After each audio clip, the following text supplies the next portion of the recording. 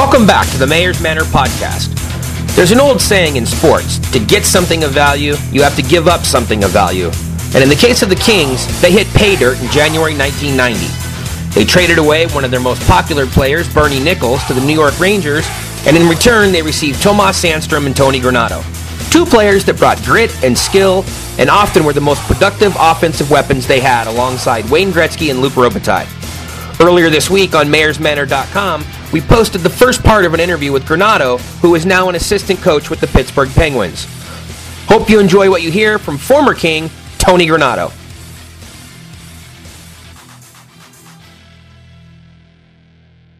Tony, thanks for joining us today. Why don't we jump right into things? You're coaching now, so that's probably a good place to start. You played for many coaches throughout your career. When you look at your style, would you say there's anything that you were able to take from Barry Melrose and adapt into who you are as a coach? I like playing for Barry a lot.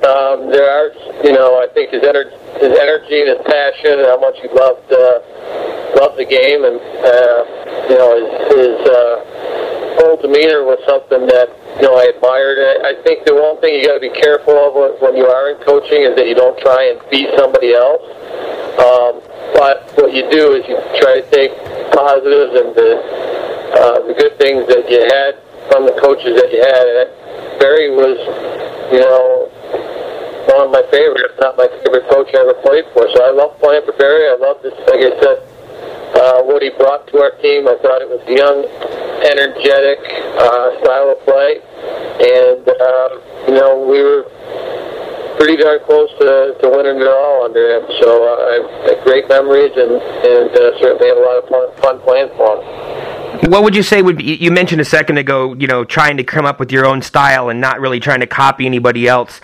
But what are three attributes that you think make a good coach in the National Hockey League today? Well, communication is number one. Respect, trust, passion. I mean, there's a lot of characteristics and qualities that you have to have as an individual to be successful as a coach. Certainly the knowledge and understanding of the game is important, but I think all those attributes personally and individually are important. I think you got to surround yourself with the right people as far as the assistant coach and your staff goes. I think you got to understand that there's always something to learn and always more to learn, and that as a coach you try and grow each and every day. I think that's important. Your ways might be what you think is right all the time, but there are other ways out there that work as well. So I think adapting, being flexible is important. And then I think, again, go back to relating your players and communication with trust, with respect is important. And if you bring passion and your energy to the rink, and you bring your to the game every day, hopefully it's enough for the players to grasp and understand and want to be on the ice for it. When you talk about trust, you're dealing with a locker room full of different ages. You have young players and you have experienced players and veterans and all sort. A full array of guys. How do you go about building trust when you first get to a team as an assistant coach? Well, first of all, the culture and the environment that's created by your staff is something that is a big part of that. So they're going to want, the players are going to have to understand, or you're going to have to understand what the players want and need out of you. And everybody's different. Every player is different. Every player you coach is going to be different on what they need from their coach as far as communication, as far as being pushed, as far as teaching, as far as how they're taught, as far as how they're communicated with. So that process is always an ongoing process of learning and understanding your players and what you need to do to help them and ultimately help your team. So that's an ongoing process. That trust, that relationship is built over time, but ultimately it's being your best, being honest, being doing what you can to help an individual player, which will ultimately help your team. Now, players like to say that each year they get better because they learn a little bit more, and coaches, similarly like to say that, they gain knowledge every year. When you look back at your time in Colorado, you're hired on there as an assistant before the 02-03 season, and then you're quickly promoted to head coach when they fire Bob Hartley. As you look back, would you say that maybe you weren't ready to be a head coach, or do you think you were ready to be a head coach that soon into that season? I think from a development standpoint, there's two ways to look at it. One, I obviously know a lot more now about coaching and about teaching and about being part of a staff than I knew at that time.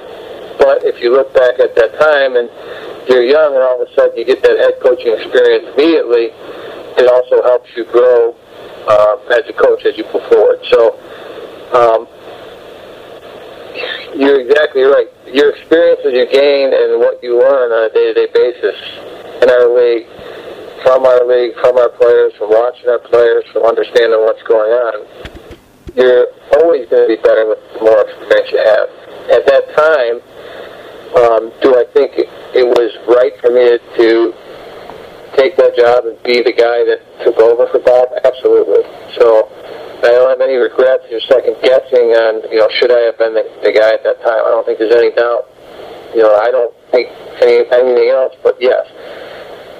From a development standpoint, from a coach, I didn't have the opportunities to work through the minors, to have any length of time, experience-wise, to help me be ready for that position. But at that time, I really do think it was right for the organization, and I think it went well. I don't think ultimately I did what I wanted to do as far as win a Stanley Cup, but we put together a pretty solid year and a half there as the head coach before I went back to the assistant position. Right. Yeah, you've played and coached in both the Eastern Conference and the Western Conference. When you look at a team like Los Angeles compared to a team in the East, is the difference in travel all that it's made out to be at times? Can you see it as a factor or a reason why certain guys wouldn't want to sign to play in Los Angeles? No, first of all, I think Los Angeles is a great place to play.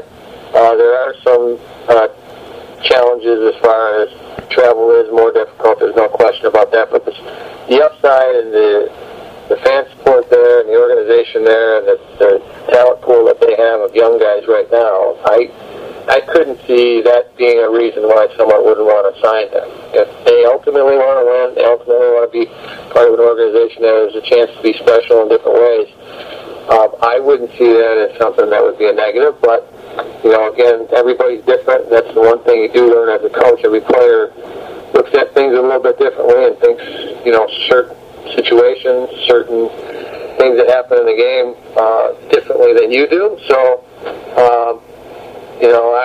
I just know what kind of experience I had there in LA. The challenges of the travel at times seem to be a little bit hard, difficult, but again, the other thing about being nice weather and being in a climate where you go out and get fresh air and whatever else is a certain benefit that you could use in a positive way as well. So I have trouble believing that a player would say, I'm not going to that team because it's too much travel or whatever else. I would think they'd look at the positives and look at the organization and all the good things it has to offer.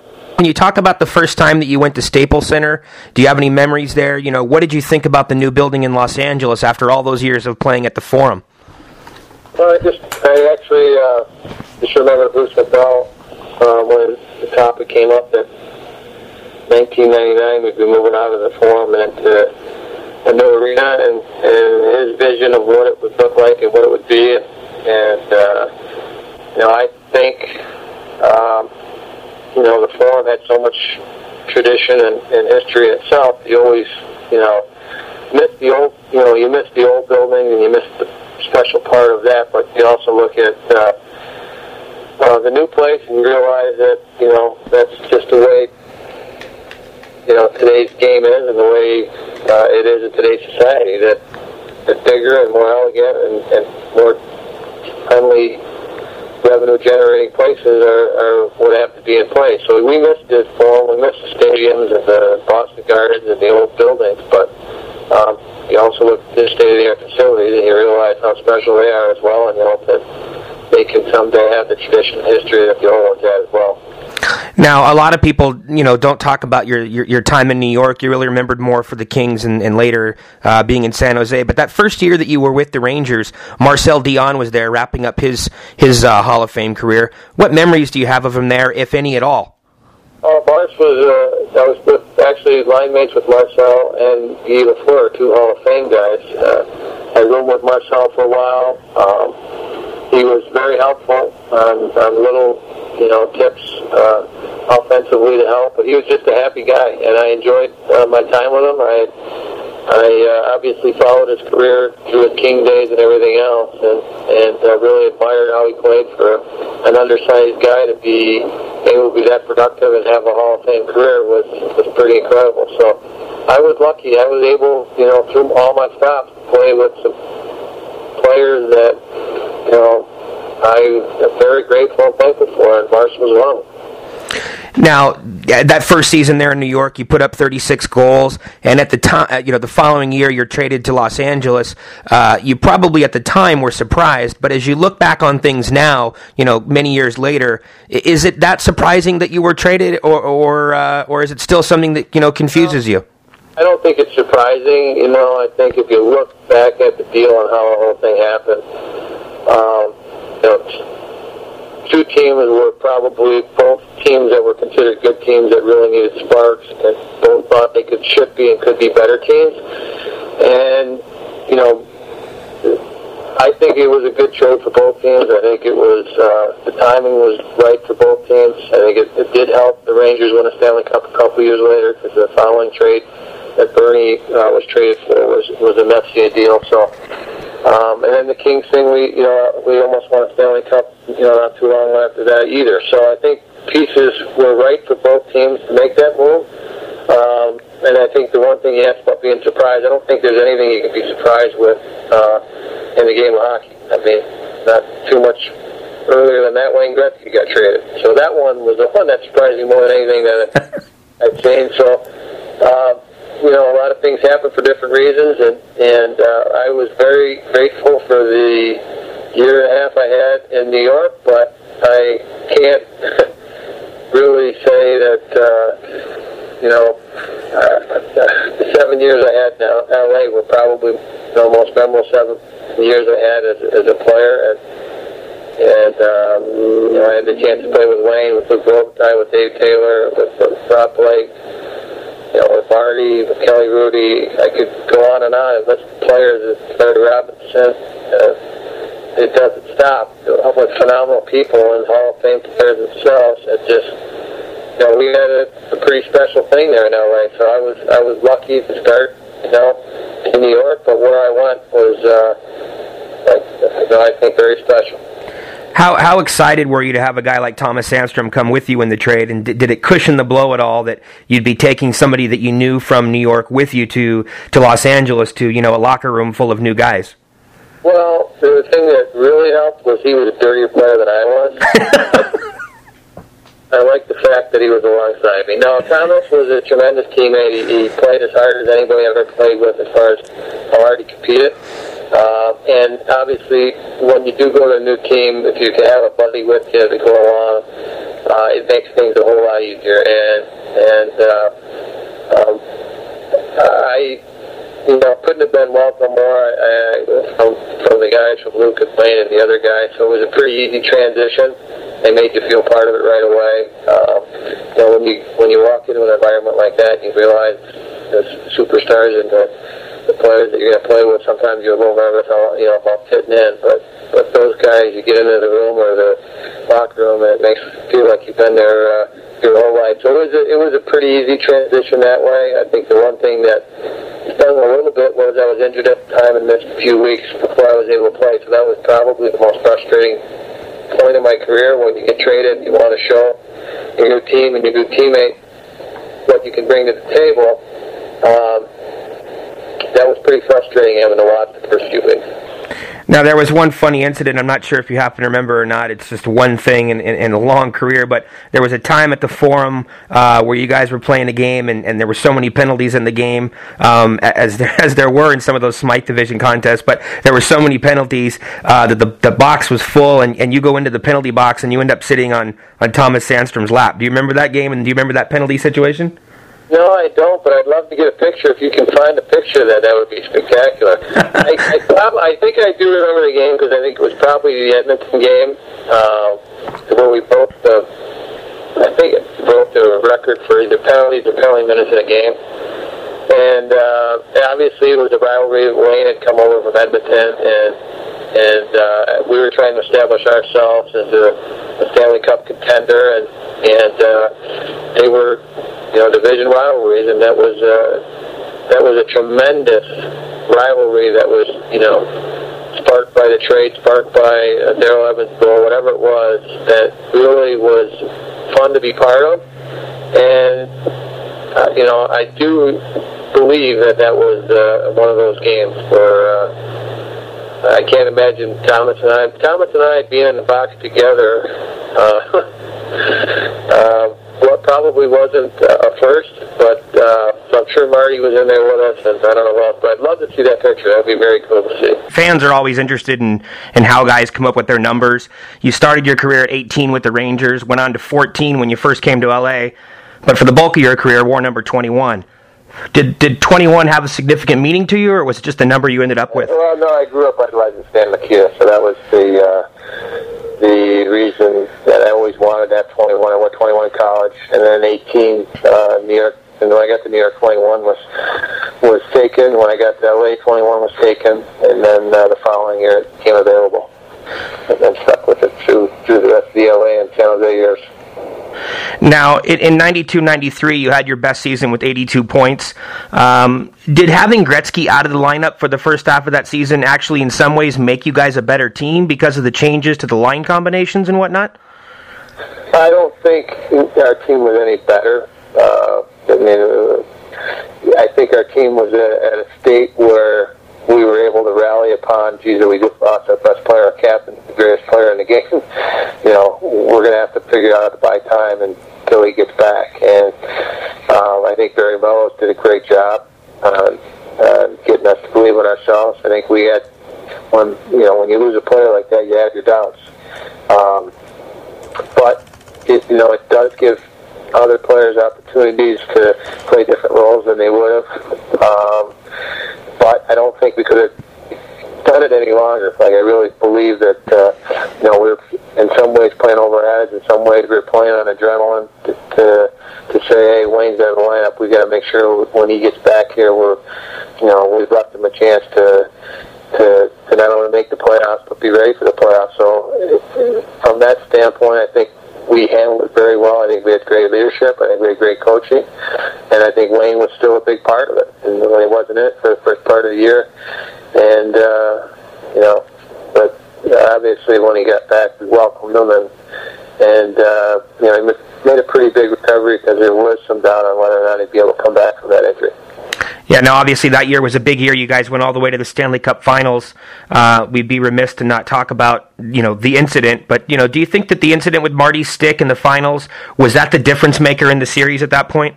It was a turning point, but, Marty McSorley played great for us the whole year, and it wouldn't have been in the finals without Marty McSorley. So that's not why we lost the finals. We had plenty of other games that we put ourselves in positions to win that we didn't.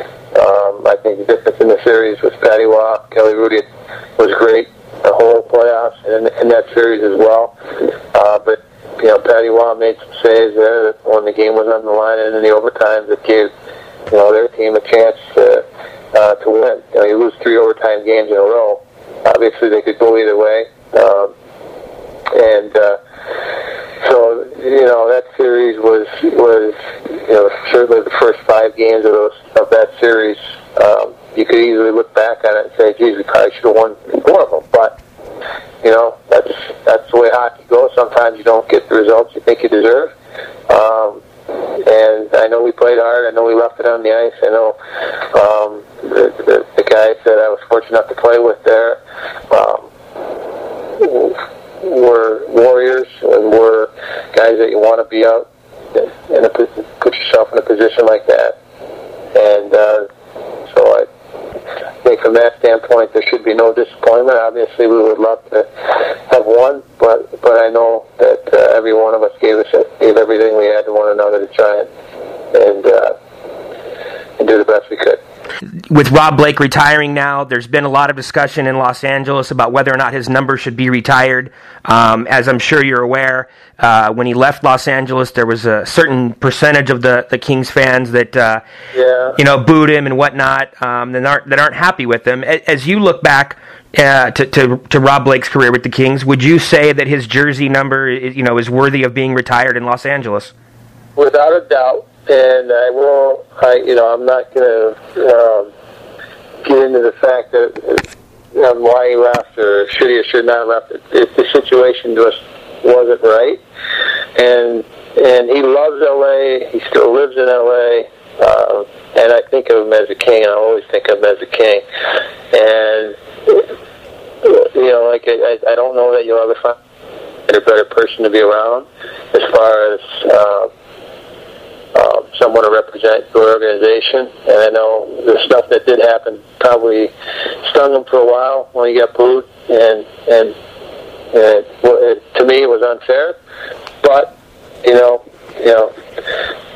some of the things that came out in the paper were a little bothersome. But that's hockey. You learn to understand that that's part of it too, and you move on. And he was able to win a Stanley Cup in Colorado, and then fortunately he was able to get back to LA.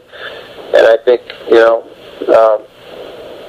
he had a tremendous impact on that organization. That as far as changing the culture, as far as teaching the young kids how to play the game, and the leadership he brought to it, certainly deserved of having his number hang up in the rafters. Yeah, he certainly had a Hall of Fame career. There's no doubt about it.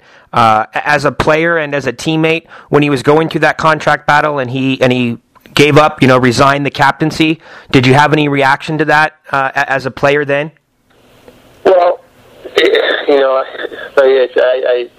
got a pretty good relationship with Rob, so I kind of know the stuff that was going on in a little different way than probably most people. And like I said, I don't think there certainly was no intention for him to run away from town. It was something that wasn't meant to work.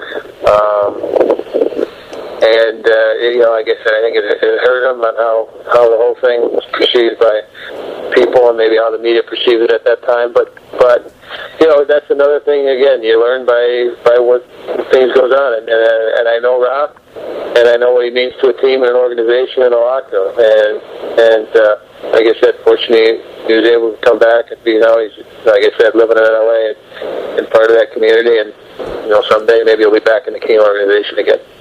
Tony, I really appreciate your time. Thank you very much, and best of luck this season. Sounds good. Thank you, John. Thanks, Tony. Well, that's it. Another Mayor's Manor interview has come to an end. As always, hope you enjoyed what you heard, and thanks for listening. Until next time, be sure to keep up with all the news by following along on mayorsmanor.com or over on Twitter at twitter.com/mayor119. And of course, don't forget to like us on Facebook at facebook.com/mayorsmanor. Have a great week.